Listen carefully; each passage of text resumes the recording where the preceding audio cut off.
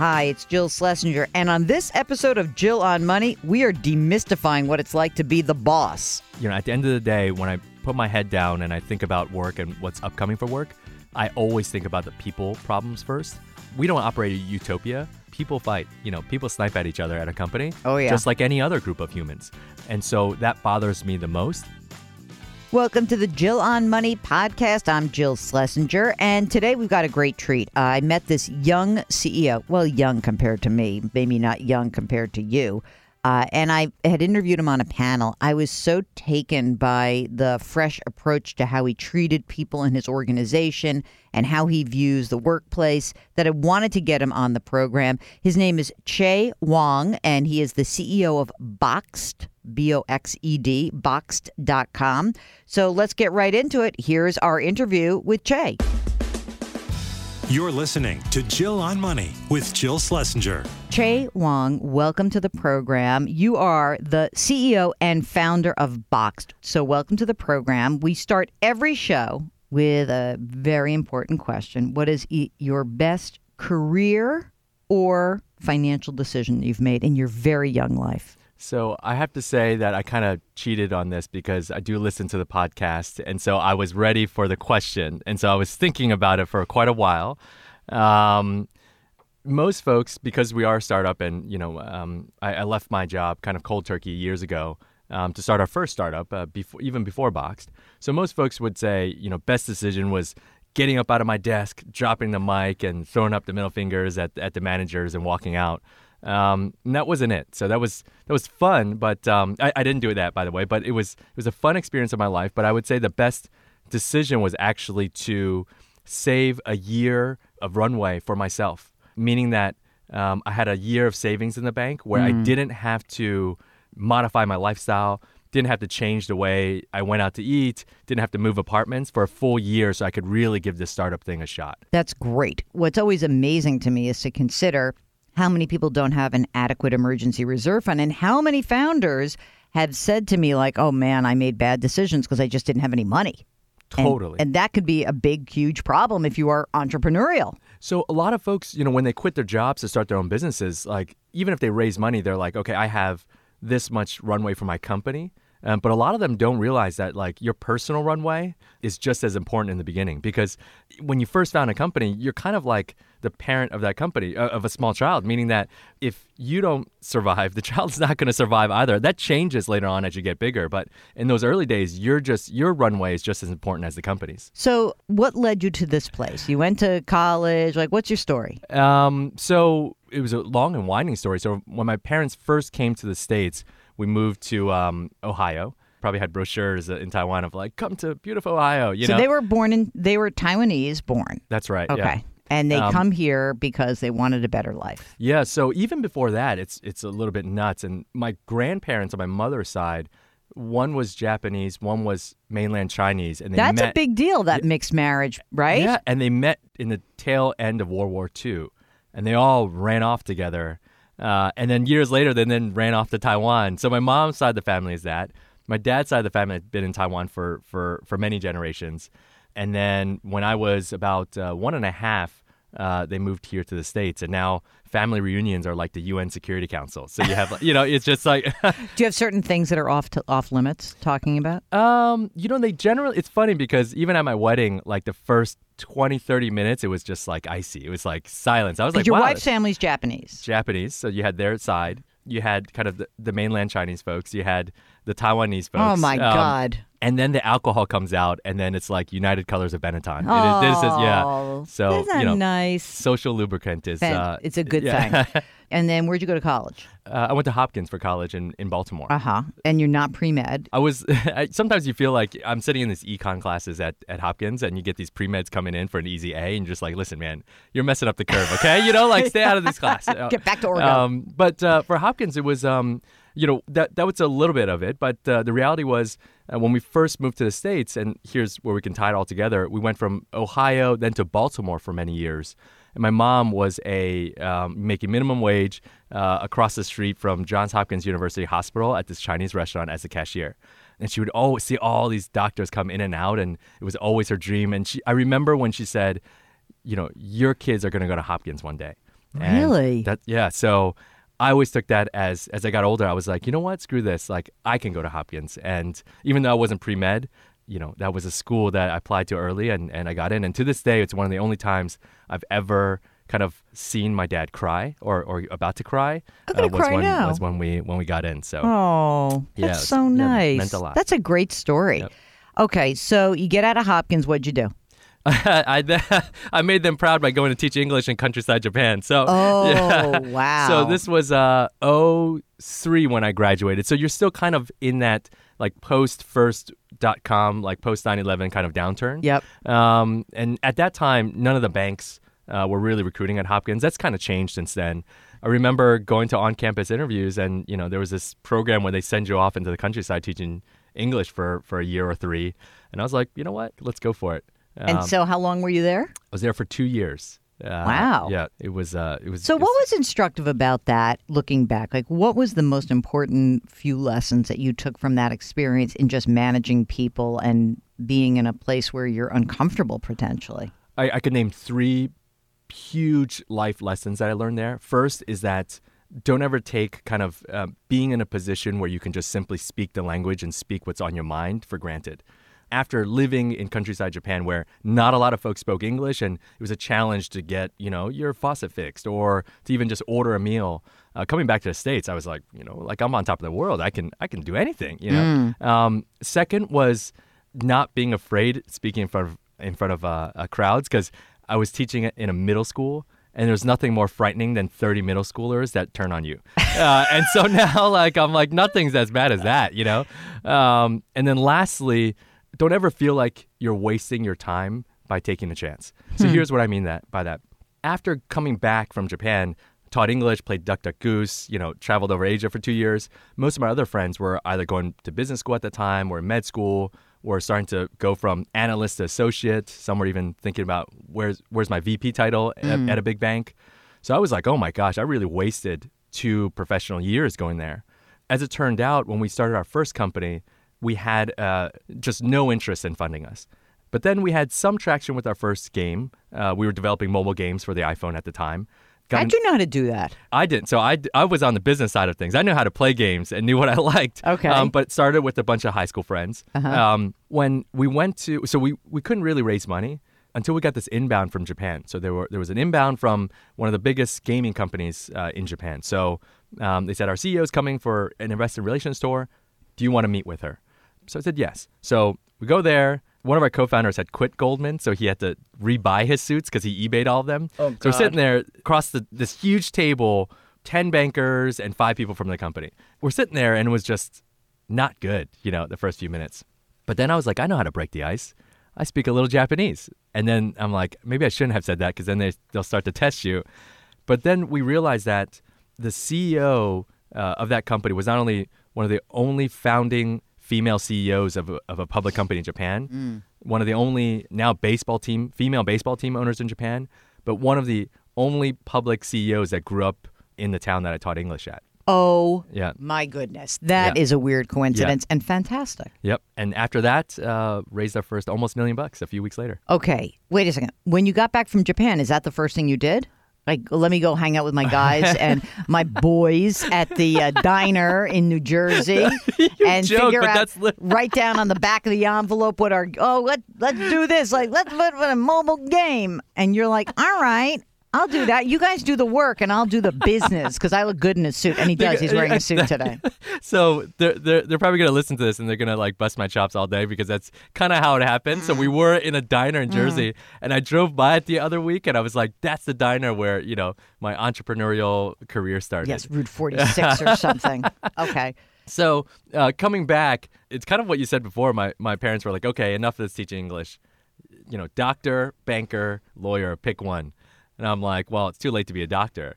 And, it's probably too late to inject myself into an analyst class somewhere as a bank. So, I took the LSAT and went to law school.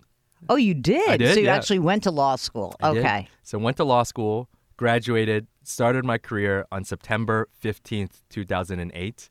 Oh, come on. The day of Lehman Brothers bankruptcy filing. That's right. I love that you know it. Yes. Yeah, 9 hours after they collapsed. Our firm was located in Morgan Stanley's building at that time, so 1585 Broadway. Yeah. and Lehman was a block over. Yeah. And so here I am, new suit, new shoes, kind of like today. You look great. Walking to work with thousands of people streaming onto the street. I don't know if you remember that scene. Just of course. Like grown adults crying on the street. Just I know people. I know a guy who lost $20 million on that day, and his entire net worth evaporated because he just sat on that Lehman stock forever, thinking that he was going to get bailed out by somebody. Not. So how long were you a lawyer? I was there for a little over 2 years. So you do that. You're never going to stay in that environment. You're like too normal. Yeah. Right? To a certain extent, yeah. And after about 2 years, I was like, time to pull the ripcord. Okay. And that's when you start your app business with your homies? That's right, yeah. Okay. So how long did that app business last? It lasted... How long did it take you to burn through that woman's $1 million? That's a better question. That's a very insightful question. So we had almost no funding in the beginning. So if you count that aside, we went from raising that first kind of almost $1 million to Zynga acquiring us in a little under 11 months. Wait a minute. So she got bailed out. She made money. Did all right. Did you made a few shekels? Oh, absolutely. Yeah. So you did well. At that point, are you a Zynga employee? Yeah, afterwards. For how long? We were there for a little under 2 years again. Did you have any student loan debt at that time? Yeah, absolutely. And did you pay it all off? Most of it, but then the rest of it's like 1%. And I was like, this okay, smart money decision. Right. Not to. Okay, Yep. so that's good. So you paid off the higher interest, and you put some money in the bank. That's right. You worked at Zynga. You made a decent salary. Yep. Was it fun? It was one of the most educational experiences of my life, but it was also one of the most heart-wrenching. Why? Because you go from extreme kind of independence, being your own boss, living the dream, to then sitting back in an office and working for the man again. And you're like, wait a minute. But also what were to you see, doing? So we ended up forming their New York mobile gaming studio. So we were just like a factory of games. So the heart-wrenching part was, we IPO'd at 10, it went up to $16, and then within 3 quarters, we were trading at $1.85 or something like that. Mm-hmm. So I never went to business school, but I feel like that was my Hard Knocks MBA, and I realized a lot, and I learned so much. Were you able to sell after the IPO, or were your shares tied up? Most of our shares were tied up, and so it was really tough to see it. You're like, so what? did you do that game like my net worth on paper, and you start tracking it, and then all of a sudden it goes the other direction? You're like, I'm never looking at this again. Totally. Yeah. And so I remember, because I was running the studio at the time, and everyone was on like Yahoo Finance and Google Finance, like refreshing the stock price. And then I got up in front of everyone. I was like, next person that I see on Google or Yahoo Finance, it's not going to end well for you. And then I go back to my desk. I'm like, Google Finance. I'm like, where is it? Where is it? Not to. It really is hard not to. Yep. I get that. So after the Zynga experience, what happened next? We felt like mobile game developers had this really deep intuition about how mobile customers behaved. Mm-hmm. And so could we take that knowledge and apply it to a new and bigger industry? Let's take even a bigger shot. And so the co-founders left. We all took some time off and then came back together to make Boxed. So we wanted to take our mobile knowledge and go after consumer packaged goods and food retail. So what is Boxed? And I'll tell everyone why I fell in love with Jay in a second. So Boxed is an online warehouse club. So, you take all the big things that you could buy at, Costco, BJ's, and Sam's Club, except, all the heavy stuff we deliver right to your door, 2 days or less for 90+% of our customers, free shipping for 97% of our customers, and overnight shipping for 43% of our customers across the country. So it's kind of like bringing that warehouse club experience to your pocket. For you, when you first started, the barriers of entry are low, but the barrier for success is kind of high because you are basically competing against Amazon and everyone else. So talk about that a little bit. Yeah, so I look back and I just think, what were we thinking? In a lot of ways, geez, I mean, we're a little bit naive, probably a lot of stupid, and went after it. And just by sheer luck, I feel like the tailwinds of change within food retail and within consumer packaged goods kind of blew in our favor. And by year 3, year 4, and now year 5, we're at a decent scale in a rapidly changing industry. And how's that changing? Like, if drill down to the consumer, like if I want to get a bunch of paper towels and I go on Amazon Prime and I click How is that different than my experience with Boxed? So on Amazon Prime and Amazon in general, you don't really get like the large items that you would see in a Costco or BJ's. You get bigger ones, but not the full pack size, and a lot of times not the real value. Like generally, if you shop with Boxed, we don't lead with price, but you will save money over Amazon shopping with Boxed on the unit price. We also don't make you kind of build this weird box like Prime Pantry does. You have to add the right amount of stuff, and if you add too much, you get hit with another $5.99. You add too little, you're like, oh man, I had to pay shipping on this. So we also don't ask you to do or play that game. So who are your customers, generally speaking?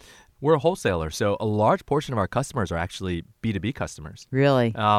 Take small to medium-sized businesses. It's now in vogue to not only provide coffee, but snacks as well. But once you get to like 30, 40, 50 people in your office, it's unfair to let the office manager know or put it on their plate to go to Costco with their own car and to buy snacks for the company. But you're also too small for, say, a Cisco to come and cater for you, or Sodexo. So that's been a niche for us as well. The other folks are folks who don't have the time, the means, or the patience, regular consumers, to go to a warehouse club. Yeah. I went to, Mark is raising his hand. Mark, have you ever been to a warehouse club? Never? That's amazing. You don't enjoy the lines, Mark? I went, listen, I bought a house almost 10 years ago, and I'm like, oh, maybe I should join one of these warehouse clubs. I can't remember which one I used, but one of them, whatever. I was the worst warehouse shopper in the world because I literally would go in there and like meander around and be like, oh, yeah, maybe I do need that. Like it was so bad and overwhelming. But if you are looking at the business going forward, where do you think the growth is derived? Very good question. So B2B has been a real good growth engine for us. Even if you think about large companies, we're starting to go after and win some of those contracts. Even here at CBS, I mean, probably no one asked, but where does the creamer come from? And so absolutely B2B, but also consumers as well, because the CAGR of the entire industry, the compound annual growth rate of the whole industry, is just at a rate where even if we do nothing, we'd grow at a pretty decent clip. You asked something before about like what has changed in those last 5 years to enable our growth. Well, 5 years ago, we used to get emails all the time saying, you guys are psychotic. I'm not putting my credit card in a mobile device, let alone buy grocery on a mobile device. Wow. That was 5 years ago. But now it's like, it's a no-brainer. Why wouldn't I get my spring water and my paper towels delivered instead of schlepping it home? That is so interesting. And so you can do it from a desktop, but it's mostly mobile? That's right, yeah. Okay. The majority of our sales come from mobile. So here's how I fell in love with Che. I was asked to moderate a panel, and who are you friends with, Joe or John? Who's your John. friend? Yeah, Joe and John, yeah. Okay, so remember the previous sponsors of the podcast, the guys at Betterment, the CEO and the guy who's head of communications say, oh, we know a guy would be great for this panel. And it was sort of being like a workplace issue panel. And you came on the panel with another person who's appeared on the pod, Jennifer Fitzgerald of Policy Genius. And it was so interesting and lively. And I was really taken with some of your description about how you have managed some of your workplace issues. And this is why I wanted you to come on this program, not just because you're very sparkling personality, but also because of the way you run your business is different. So how many employees do you have now? If you count fulfillment center folks, we're probably into between 400 to 500 on any given week. Which is unbelievable. That's huge. And the fulfillment center people, are they full-time employees or are they contractors? More and more now. So we offer, when you generally start as a temp, but right there on the cafeteria tables, same ones that I dine at, you see just the path towards W-2 and what you get if you work hard and you actually become a full-time employee. And that's stock options, benefits, all this other stuff that we get. And 401k after a certain period of time? Yeah, or not? No, we don't match across the whole board, but you do get the ability to. You get to use it. Okay. Yeah. One of the things that you talked about was really trying to manage how the voice of the people who work for you is really important. So would you mind telling the story about the pink tax and how you responded to that? We have a wonderfully robust and wonderfully strong group of women that work at Boxed, very vocal about all sorts of issues, ones that affect them, ones that don't affect them.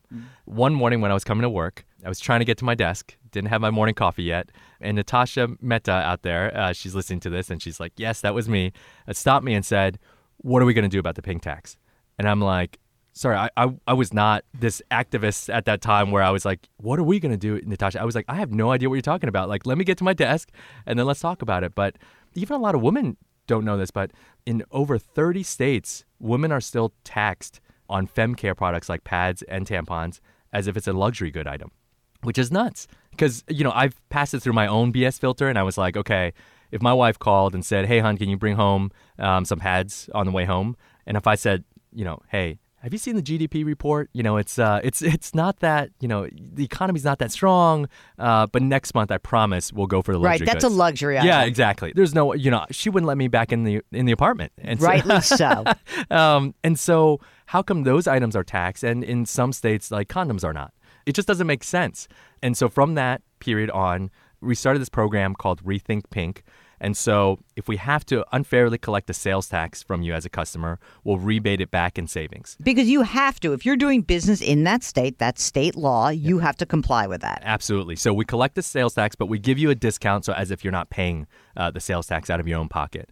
If there's a pink razor that costs 50% more or sometimes 100% more than a blue razor, we'll also lower the price so it's the same price as a blue razor. And so the women of Vox now fly all over the country testifying in front of state legislatures trying to get the pink tax abolished. And so the most recent one we testified in was Nevada, and in the recent election, they voted it down. So in a good way. So there's no more pink tax or no more tampon tax in Nevada. Oh, that's a good story.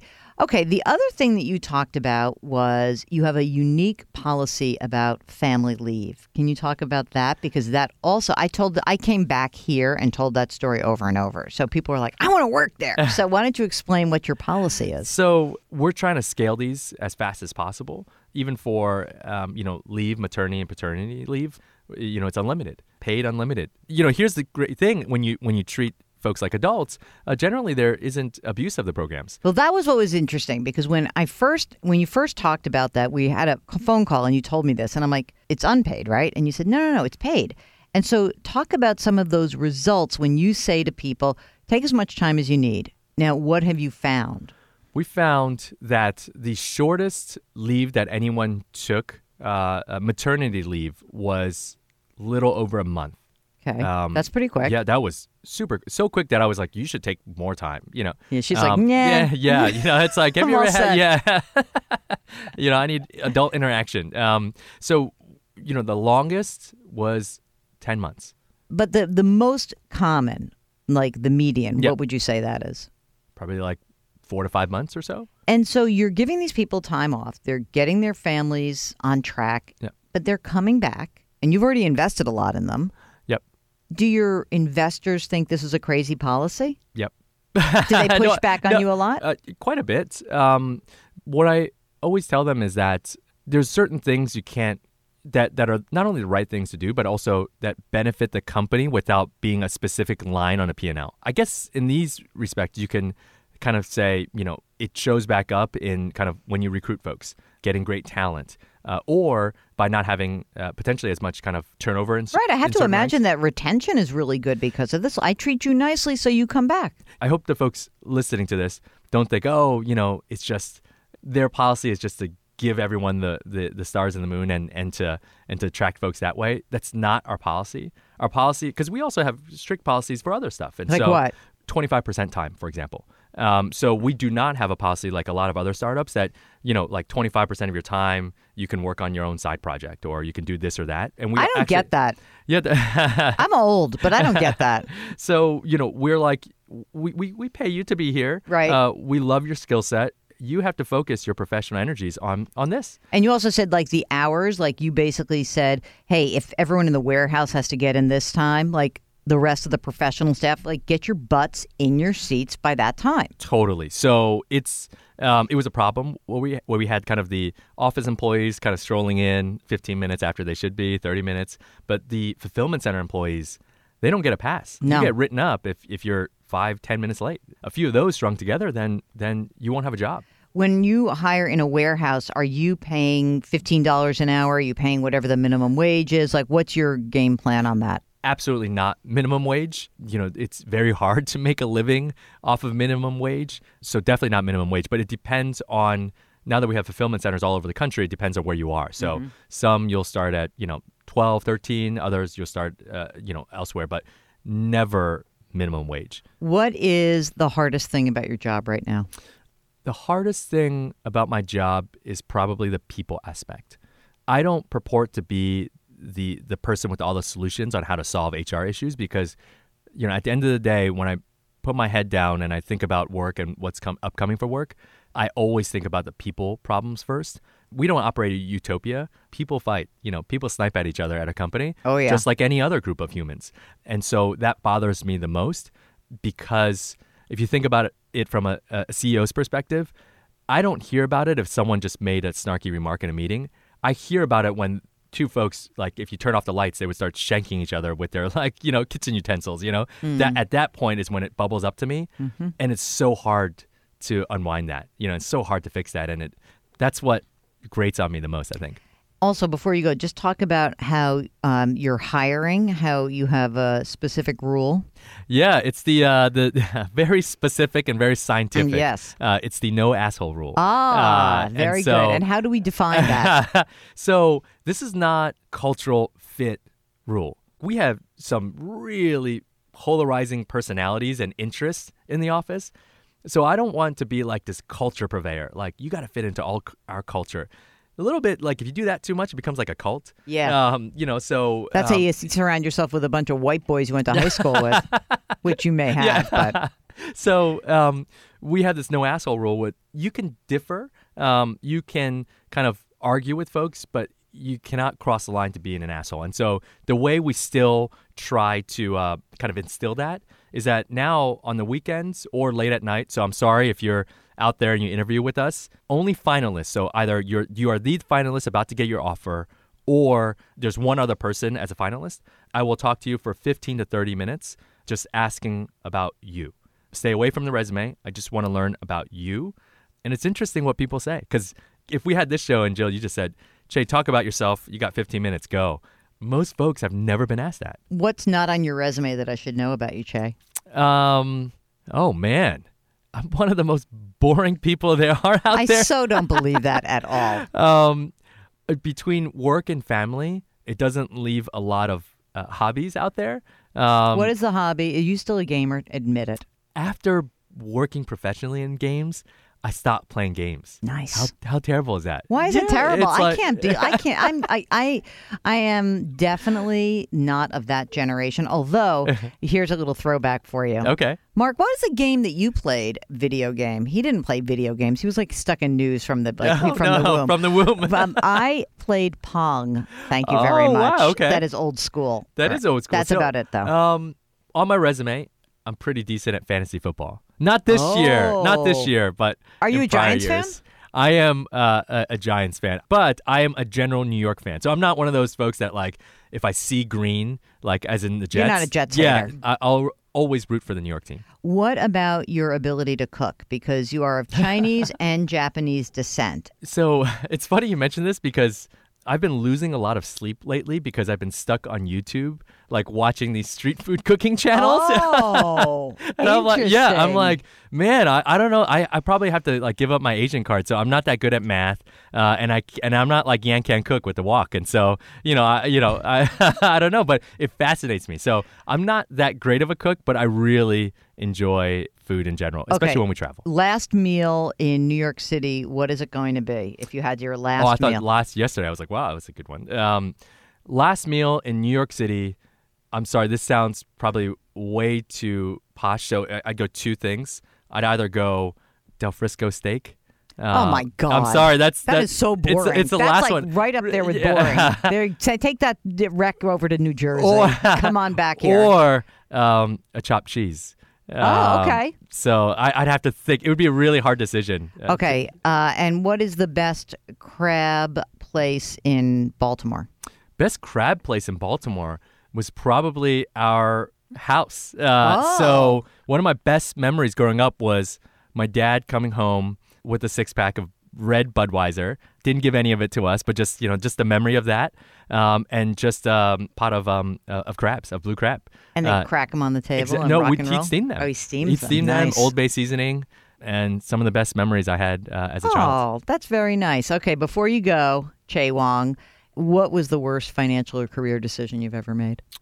Oh my gosh. I would say the early days was in a vacuum. It was leaving my perfectly wonderful job in 2010 at the height of the recession and to just quit cold turkey to start a video game company.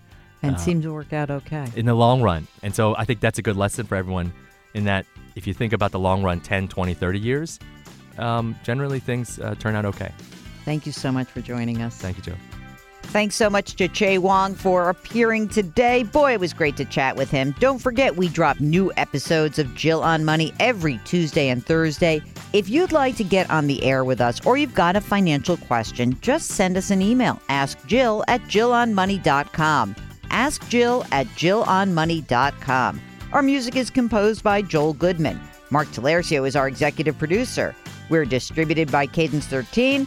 And as always, if you need anything else from us, just hop onto our website, JillOnMoney.com. See you next week.